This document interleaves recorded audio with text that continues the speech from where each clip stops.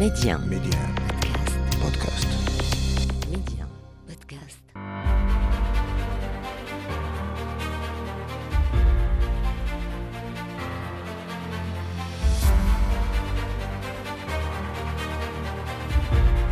أهلا بكم إلى عدد جديد من مغرب التنمية، ونخصصه اليوم استعدادا لحرائق الصيف. المغرب يستعد أيضا ويعزز أسطوله بطائرات متخصصة، طائرات كنادير. ما هي خاصيتها وما مدى فعالية هذا النوع من الطائرات في التدخل لإخماد الحرائق، وكم يتوفر المغرب على هذا النوع من الطائرات المتخصصة في إخماد الحرائق؟ الجواب بعد قليل مع الخبير في مجال المناخ والبيئة والتنمية المستدامة الأستاذ محمد بن عبو. ميديان أسماء بشري، مغرب التنمية. الكوارث الطبيعية تكبد المغرب خسائر بأكثر من 570 مليون دولار سنويا وفق أرقام كشف عنها البنك الدولي السنة الماضية. ويؤكد البنك الدولي دائما أن مشروع الإدارة المتكاملة لمخاطر الكوارث ومجابهتها ساعد على تعزيز قدرة المغرب على الصمود في مواجهة كل هذه الكوارث الطبيعية وتغيرات المناخ.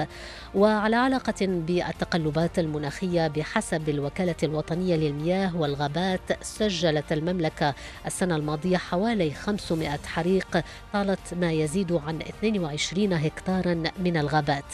لأجل ذلك طائرة كنادير متخصصة في إطفاء الحرائق تعول عليها المملكة هذه السنة من أجل تعزيز أسطولها من الطائرات المتخصصة وتجنيب المغرب من كوارث الحرائق، خاصة في وقت تشهد فيه المملكة ودول أخرى معدلات قياسية بدرجة الحرارة وتوقعات بصيف ساخن فاق المعتاد.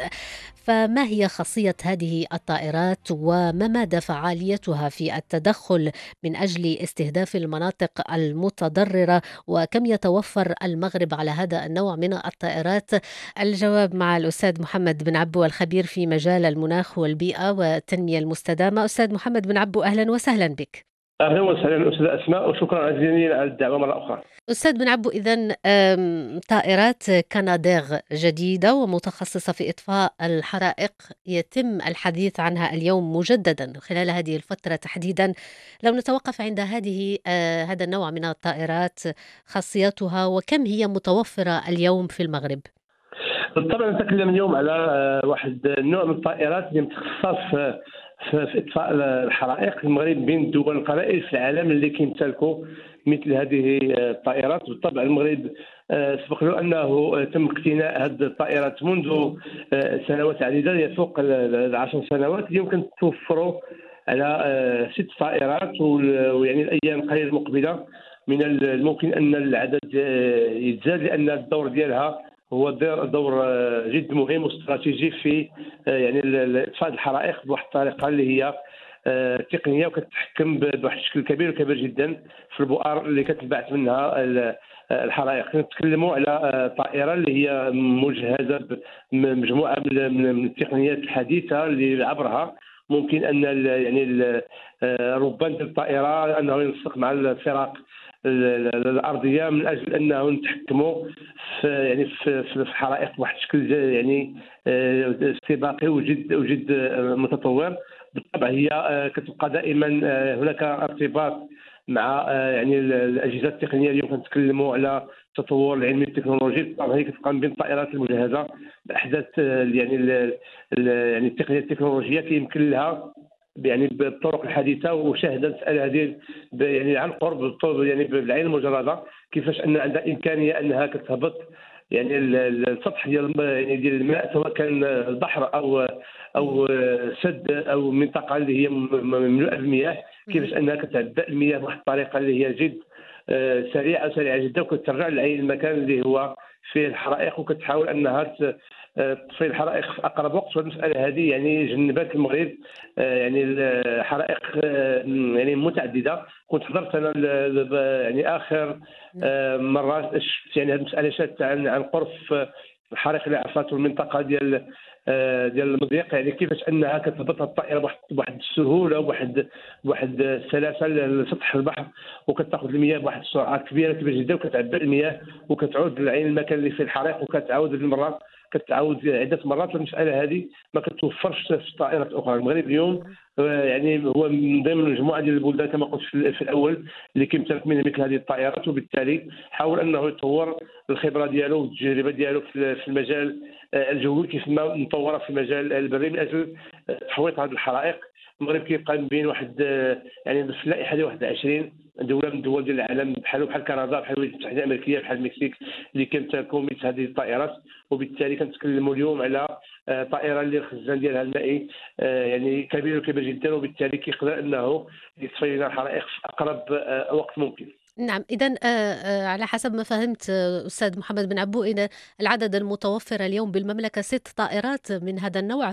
صحيح، اليوم عندنا 6 طائرات، وفي القريب العاجل ممكن يزدادوا واحد 2 طائرات، لان هي طائرات اللي هي ذات تقنيه عاليه وتنقدروا نخدموا بها في مجموع ربوع المملكه. نعم، يعني ما إذا تيجاوزش هذا التعداد العدد هل ديالها. هو كاف لاحتواء يعني أي كوارث من نوع الحرائق، طبعا خاصة في فترة الصيف؟ هل هو كاف هذا العدد؟ ما ننساوش ان يعني فرق التدخل كتكون فرق متعدده، ما كيكونش نعم. غير الطيران الجوي، كيكون حتى الطيران يعني بعض المرات على حسب النوعيه ديال الكوارث الطبيعيه، خصوصا بالنسبه للحرائق. مم. يعني كاين بعض المناطق اللي كنقدروا نتدخلوا بطرق تقليديه، كاين بعض المناطق كنقدروا ندخلوا بالشاحنات، كاين بعض مم. المناطق اللي كنقدروا نستعملوا فيها الطائرات اللي كتكون فيها صعوبه الولوج الشاحنات الخارجيه. هذه نعم. المساله هذه كتخلي ان التحكم يعني في هذه البؤر ديال الحرائق انها باش ما تتسعش يعني يعني المساحه ديالو او يعني القطر ديالو. دائما كنتدخلوا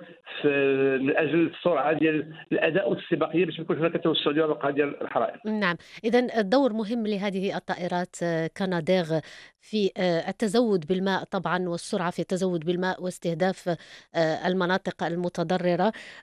اليوم نتحدث بحسب الوكالة الوطنية للمياه والغابات، المملكة سجلت في العام الماضي حوالي 500 حريق. هذا الحرائق طالت أزيد من 22 هكتار من الغابات بالمملكة.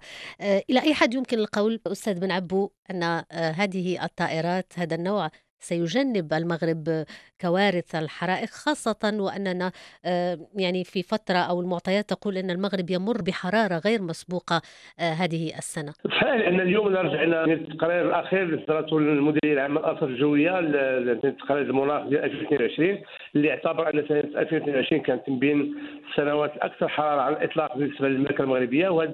وكاين توقعات ان السنه 2023 تكون يعني اكثر حراره من السنه الماضيه. يعني هذه المساله هذه شفنا السنه الماضيه كانت هناك حراره مفرطه، كانت هناك حرائق طول السنه، ولكن كان اشتداد ديال الحراره خلال الفتره ديال الصيف اللي تنذكروا جيدا ان في ظرف وجيز فقدنا واحد 10 12 هكتار في المنطقه ديال العرائش والجماعات المجاوره لها. يعني فقدنا واحد المساحه اللي هي شاسعه من الغابات اللي وصلت حتى لطريق السيار. يعني مثلا كنذكروا جيدا السنه الماضيه كان هناك حرائق اللي وصلت حتى لطريق السيار اللي كيربط ما بين طنجه والرباط، واللي قطعت يعني السير والجولان على مستوى هذه الطريق لواحد المده ديال 24 ساعه و 48 ساعه. المساله هذه كتبين يعني ان الخطوره ديال الحرائق ممكن انها تعرقل حتى يعني السير ديال طرق السياره على المستوى الوطني. اليوم كنتكلموا على طائرات اللي هي ممكن انها تجنب المغرب مجموعه من الاشكاليات اللي كنعرفوا على انها الطائرات ديال كنادير اللي كنتكلموا عليها اليوم كتوفر على مجموعه ديال التقنيات اللي التقنيه ديال التدخل ديالها انها تميز بالسرعه ديال التنفيذ مع التنسيق كما قلت مع الفرق الارضيه والفرق اللي كتكون متراغمه فيما بعضياتها. يعني يمكن نتكلموا على رجالات ديال الوقايه المدنيه، كنتكلموا على الدرك الملكي، كنتكلموا على القوات المسلحه الجويه، بدون ان ننسى قوات يعني ديال السلطات العموميه والقوات المساعده، بالاضافه للفاعلين المدنيين والساكنين المجاورين. يعني اليوم كنتكلموا على حرائق اللي كتهم مناطق اللي كتقدر تكون اهله بالسكان، وبالتالي الناس اللي كيبلغوا بهذه الحرائق كيكونوا هما يعني الاقرب لهذه البؤر ديال الحرائق. واليوم المغرب وفق المخطط اللي كنشتغلوا عليه اليوم ولا المغرب استباقي في مراقبه مثل هذه الحرائق عبر امتلاك يعني تقنيات معلوماتيه اللي كنقدروا اننا نتحكموا عبر الطائرات ديال الدرون، عبر الاقمار الصناعيه، اننا اليوم كنقدروا نحطوا واحد قدامنا واحد خريطه ديال اليقظه فين ممكن يكونوا الاحتمال انه يكونوا هناك حرائق مثل المغرب، مثل مجموعه من الدول اللي كتعيش على ايقاع الحرائق كل سنه. يعني كيكون واحد ان بلون، واحد المخطط اللي كنوضعوا فين هما الاحتمالات تكون اليوم الحرائق. السنه الماضيه كانت 500 حرائق كما قلت الاستاذه اسماء، فقدنا تقريبا 22,000 هكتار، وهو رقم ليس بالسهل، لان اليوم كنفقدوا 22,000 هكتار من المساحه الغابويه اللي هي اصلا منظومه هشه في مواجهه الظاهره ديال التغيرات المناخيه. سنه بعد اخرى كترتفع درجه الحراره. يعني هذه السنه هذه على سبيل المثال كما قلت ورجعنا للتقرير الاخير ديال الحاله المناخيه ديال المغرب سنه 2022، يعني زادت درجه الحراره بحوالي 1.63 درجه مئويه على المعتاد، يعني على المرحله ديال 1981 ل 2010. يعني اليوم عندنا واحد الرقم اللي هو يفوق ما هو عليه على المستوى العالمي اللي هو 1.14. اليوم المغرب هو اشد احترارا على المستوى العالمي، وبالتالي هذه الحراره اللي هي فوق المعتاد تسرع بجفاف التربه، تسرع بجفاف جميع المنظومات بجميع مكوناتها، وبالتالي يسهل لا قدر الله ان كان هناك بؤره ديال الحريق انه تندرع بواحد السرعه كبيره جدا. كنذكروا ان حتى التاخر ديال الامطار او الانعدام ديالها في مجموعه ديال المناطق كيخلي ان الغابات او الاشجار او المكونات ديال الغابات هي جافه او شبه جافه، وبالتالي تكون عرضه للحريق، والانتشار ديال الحريق ياكل يعني من الغابه يعني واحد المساحات اللي هي جد تاسعه وتصعب حتى المأموريه ديال التدخل. وهذا اللي كنا كنطالبوا به مجموعه ديال السنوات، انه يكون هناك يعني نقط ديال الماء داخل يعني المنظومات الغابويه، حتى انه يسهل استعمال ديال الماء على مستوى اطفاء الحرائق داخل اي بؤره من البؤر ديال الحرائق، خصوصا بالنسبه للغابات اللي كتكون قريبه من التجمعات السكنيه. نعم، والماء هو إشكالية هذه الفترة وهذه الظرفية أستاذ بن عبود. سنة بعد سنة كما ذكرت تزداد درجات الحرارة وتحديات التقلبات المناخية تزداد تعقيدا فيما يتعلق بالخطط، خطط المملكة للتعامل مع الكوارث الطبيعية بمختلف أشكالها سواء الحرائق أو ما إلى ذلك. ماذا وضعت الدولة كخطط والسلطات طبعا؟ ما هي الأدوات والتقنيات التي يستخدمها المغرب في التجاوز مثل هذه الكوارث الطبيعية وتحليل وتقييمها طبعا هذه المخاطر الطبيعية؟ بالطبع اليوم المغرب يشتغل على يعني وفق التجربه اللي راه منذ سنوات. يعني عندما نتكلم اليوم عن كوارث طبيعيه فنحن نتكلم عن فيضانات او عن زلازل او الحرائق، يعني مجموعه ديال الكوارث الطبيعيه اللي عندها ارتباط مباشره بالتغيرات المناخيه او ارتباط بالظواهر الطبيعيه اللي ممكن تعرفها المملكات كسائر البلدان اللي كتتعرض لهذه الظواهر المناخيه العنيفه.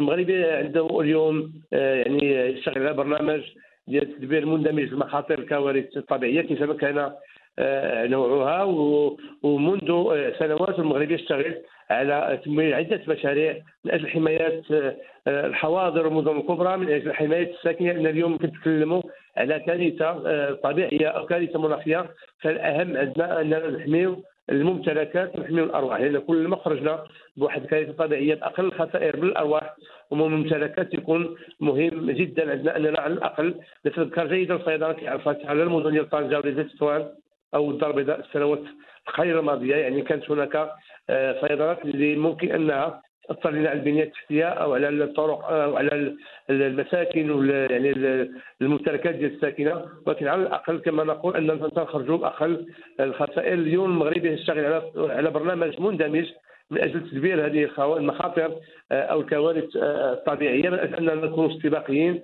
من اجل حمايه الحواضر. اليوم مجموعه من يعني عندنا واحد العدد جد مهم من النقاط اللي حددها البرنامج او المخطط الوطني للوقايه من الكوارث الطبيعيه. عندنا مجموعه من النقاط اللي هي نشتغل عليها وفق برامج اللي كيدعمها سواء المؤسسه ديال البنك الدولي او شركاء اخرين. تعطيو مثال مثلا حل الفيضانات كتعرفها المنطقه ديال اوريكا، كيفاش اننا اليوم دبرنا هذه المساله هذه عبر وضع مجموعه من صفارات الانذار او يعني كنراقبوا في الحاله كتكون هناك امطار طوفانيه او فيضانات غير مرتقبه اننا ممكن اننا تتحدث عن النظام الجديد المتعلق ب اليقظة. نظام اليقظة صحيح، لأن اليوم نتكلم على هذه الإنذارات اللي يعني تم وضعها في أي مكان بالتنسيق مع مجموعه من الشركاء، خصوصا الدوله ديال كندا والدوله ديال اليابان. اليوم كنتكلموا على برامج اللي ممكن ان نطوروا التجربه هذه، لان هذه الظاهره الطبيعيه او المناخيه اصبحت عنيفه واكثر سرعه، وبالتالي لازم اننا، لان اليوم اذا كان عندنا هناك عائلات او سياح اجانب في واحد المنطقه كيقوموا باستجمام خصوصا في الفترات الصيفيه، من الصعب جدا اننا نقدروا اننا نخبروهم بواحد الطريقه اللي هي يعني اسهل. ما كاين ما اكثر من الجهاز ديال الانذار. كما ان اليوم المديريه العامه للارصاد الجويه منذ السنه الماضيه اصبح اليوم يتم تقاسم هذه النشرات الانذاريه بواحد السرعه كبيره جدا مع صدر رؤساء الجمعيه الترابيه ورجال السلطه العمال والولاة، من اجل ان هذه النشرات الانذاريه توصل في اقرب وقت للساكنه، لان اليوم عندما تكون هناك فيضانات او سيول او انهار اللي هي كانت جافه وكتكون الحموله ديالها كبيره جدا، ممكن تكون عندها يعني الوقعه ديالها كبيره عند الساكنه المجاوره، وبالتالي لازم انها تتخذ اجراءات استباقيه. يعني كل ما كان هناك نظام الاخبار الاستباقي كل ما كتكون العدد كبير من الخسائر. بالطبع حنا كنتكلموا على مشاريع اخرى اللي هي كتحمي الحواضر وكتحمي المجمعات او التجمعات السكنيه، مثل ما يتم يعني تشييده اليوم في مدينه طنجه من اجل تحويل هذه المياه او السيول الفيضانيه باقرب وقت يعني بسرعه فائقه نحو البحر. هذه في حد ذاتها مشاريع اللي هي مثل يعني اللي دار في الدار البيضاء او قناطره، يعني مجموعه المشاريع اللي كتكون هناك يعني سيول او فيضانات اللي في عوض انها تدوز في وسط الاحياء السكنيه وكتقدر تاثر على الممتلكات ديال الساكنه، كنقدروا اننا نخرقوا لها يعني خنادق او قنوات كبيره مفتوحه على الهواء من اجل انها تمر مباشره الى البحر. نعم. طيب، بما أننا نتحدث عن الساكنة وطبعا لأجل تفادي أي أضرار واستباق كل هذه المخاطر والكوارث الطبيعية، لكن ماذا عن البعد التأميني أيضا للتخفيف من آثار الكوارث التي لا يمكن التحكم فيها؟ ماذا عن هذا البعد في التقليل من حدة هذه الكوارث؟ أين وصلت يعني خطط المملكة بشأن حماية وتعويض ضحايا كل المخاطر الطبيعية، سواء من لديهم علاقة بالتأمين كمؤمنين أو من هم أشخاص ذاتيون لا يتوفرون على تغطية؟ بالطبع هنا يتم خلق هذا صندوق التعويض عن الخسائر بالنسبه للكوارث الطبيعيه اللي تم تفعيله خلال السنه الماضيه كجزء منه خلال الحرائق اللي وقعت في شمال المملكه في منطقه العرائش. كاين هناك مجموعه ديال صناديق ديال التامين كما تكلمت عنها اللي ممكن انها خصوصا بالنسبه اليوم كنتكلموا على الفلاحين لانه هما اكثر عرضه لمثل الكوارث الطبيعيه مثل الظاهره ديال الجفاف او الظاهره ديال الاجهاد المائي. هذه المساله هذه ديال التامين على الممتلكات او التامين على الاراضي او على المزروعات الفلاحيه شفنا انها كان عندها واحد الواقع جد ايجابي بالنسبه للفلاحين خلال السنوات ديال الجفاف، كيفاش انه يتم تعويضهم على الاقل على جزء من الخسائر، حتى ان اليوم ملي كيتفعل يعني هاد البرامج ديال التعويض على الخسائر ديال الجفاف او ديال تاخر ديال الامطار. يعني كان التجربه ديال السنه الماضيه عندما اعطى صاحب الجلاله الملك محمد السيد نصر الله التعليمات من اجل انه يفعل هذا البرنامج ديال يعني الدعم ديال الفلاحين خصوصا الفلاحين الصغار، لانه اليوم كنتكلموا على خسائر اللي كتقدر توقع علينا على مستوى المواشي، قطع المواشي او على المستوى يعني المزروعات. يعني الفلاح الصغير يبقى دائما الاكثر عرضه لمثل هذه الخسائر. نتكلم عن الكوارث الطبيعيه اللي هي على مستوى عالي، يكون هناك فيضانات او تكون هناك حرائق للغابات، وبالتالي السنه الماضيه كان دائما يكون هذا التفعيل مثل هذه الصناديق من اجل التعويض على الخسائر بالنسبه للفئات المتضرره. السنه الماضيه نتذكر جيدا انه كان تم تعويض مجموعه من الساكنه المتضرره بعدد جد مهم من رؤوس المواشي. يعني نتكلم اليوم عن التامينات اللي هي كتكون استباقيه، لان اليوم شفنا الفيضانات اللي وقعت في طنجه او تطوان او الدار البيضاء، يعني الناس اللي كانوا مؤمنين على الفيضانات خصوصا بالنسبه للمياه اللي كتدخل يعني الشصول يعني ديال العمارات او ديال المساكن التجمعات السكنيه الكبرى، تقدر تاثر على السيارات على الممتلكات خصوصا بالنسبه للناس اللي كيكونوا يعني يقطرون في مجموعه ديال المساكن اللي هي تحت ارضيه. هذه المساله هذه لازم انها تاخذ بعين الاعتبار بالنسبه للشركات ديال التامين اللي خصها تفكر في مثل هذه يعني مثل هذه الانواع ديال التامينات، لان اليوم حمايه الممتلكات وحمايه الارواح كتبقى بين يعني يعني التحديات والرهانات الجد مهمه اللي كيشتغل عليها المغرب اليوم، من اجل اننا يكون عندنا واحد الكفاءات مغربيه عاليه في مجال ديال التامين. وهذا ما يمكنش يتسنى الا ما كانش هناك يعني واحد البنيات مكونه، واحد البنيات اللي هي تنمي قدراتها في هذا المجال ديال حمايه المنتجات الارواح، في المجال ديال الكوارث الطبيعيه. وكنظن ان اليوم المغرب استطاع انه يخلق على المستوى الوطني واحد المديريه خاصه يعني بالحمايه من الكوارث الطبيعيه على مستوى وزاره الداخليه، كتدبر المساله هذه وعندها مخطط على المستوى الوطني. وشفنا الاجتماعات اللي دارت اللي كانت استباقيه خلال الاسابيع القليله الماضيه على مستوى جميع الاقاليم والولايات ديال المملكه من اجل تدبير المساله ديال الحرائق، حتى اننا نكونوا استباقيين في المجال ديال المواجهه ديال هذه الظواهر الطبيعيه العنيفه اللي كتعرفها المملكه. نعم. طيب، بما أننا نتحدث اليوم عن الكوارث الطبيعية وفي ظل يعني هذه أزمة التغيرات والتقلبات المناخية، لا قدر الله لا نتمنى ذلك، ولكن بما أن المغرب يمتلك اليوم نظام لليقظة الرصدية ويتوقع كل هذه المخاطر المتعلقة بالكوارث الطبيعية، يعني ما هو نوع الكوارث الطبيعية التي يمكن أن تواجه المملكة مستقبلا؟ بالطبع كنتكلموا اليوم عن الكوارث الطبيعيه بالنسبه للمملكه المغربيه. كيبقى دائما يعني نعم. الطابع العام للكوارث الطبيعيه تمشي دائما في اتجاه ارتفاع درجه الحراره. عندما تكون هناك ارتفاع درجه الحراره فهناك اجهاد مائي، نزول ديال المياه، تنشو مباشره، اما هناك جفاف او حرائق ديال الغابات، او في العكس من ذلك عندما تكون هناك وفره من المياه فهناك فيضانات او سيول جارفه. وبالتالي هذو هما الانواع اللي نقدروا نتكلموا عليهم على مستوى المملكه المغربيه. الموقع الجغرافي ديال المملكه المغربيه هذا هو النوع اللي كاين اليوم مع هذا المناخ الجديد. ما يمكنش هناك اعاصير او براكين او نقدروا نتكلموا على يعني الظواهر الطبيعيه اللي يقدروا او المناخيه اللي يقدر نعيشوا الايقاعات كتعيش عليها الدول الاخرى، مثل التسونامي اللي ممكن تعرفوا مثلا دول مثل الفلبين، اندونيسيا، ماليزيا، او اعاصير او يعني الكبريات الظواهر الطبيعيه كتعرفها مجموعه من الدول الاخرى اللي تنعيشوا على ايقاع اليوم هو ارتفاع درجه الحراره، مثلنا مثل اسبانيا او اليونان او تركيا او البرتغال. عندما ترتفع درجه الحراره اما هناك جفاف، نزول ديال المياه، حرائق، او هناك وفره ديال المياه، وملي كتكون هناك وفره كتجي في واحد الوقت وجيز جدا، وبالتالي كتكون هناك فيضانات وكتكون هناك خسائر لا قدر الله في الممتلكات او في الارواح. وبالتالي هذا هو النوع اللي ممكن انه اللي نقدروا اننا نيدونتيفيوه على المستوى نعم. الوطني. وبالطبع اليوم عندما نتكلم على المغرب، فالمغرب يعني فتح له يعني سبق له انه فتح مجموعه من الاوراق الكبرى. كنتكلموا اليوم على استراتيجيه وطنيه لتدبير هذه المخاطر ديال الكوارث الطبيعيه اللي حطينا على واحد المدى زمني ديال 2020 2030 اللي تتبقى الهدف الرئيسي ديال الاستراتيجيه الوطنيه كنشتغلوا عليها اليوم، واللي على ضوءها كيتم تنزيل عدد كبير من المشاريع، واننا نخلصوا من الاثار ديال التغيرات المناخيه، وفي نفس الوقت كما قلت اننا نرفعوا من القدرات ديال جميع المتدخلين في مقدمتهم لا المواطن العادي ولا حتى المؤسسات المتدخله. ومن هذا المنبر كنشكروا جميع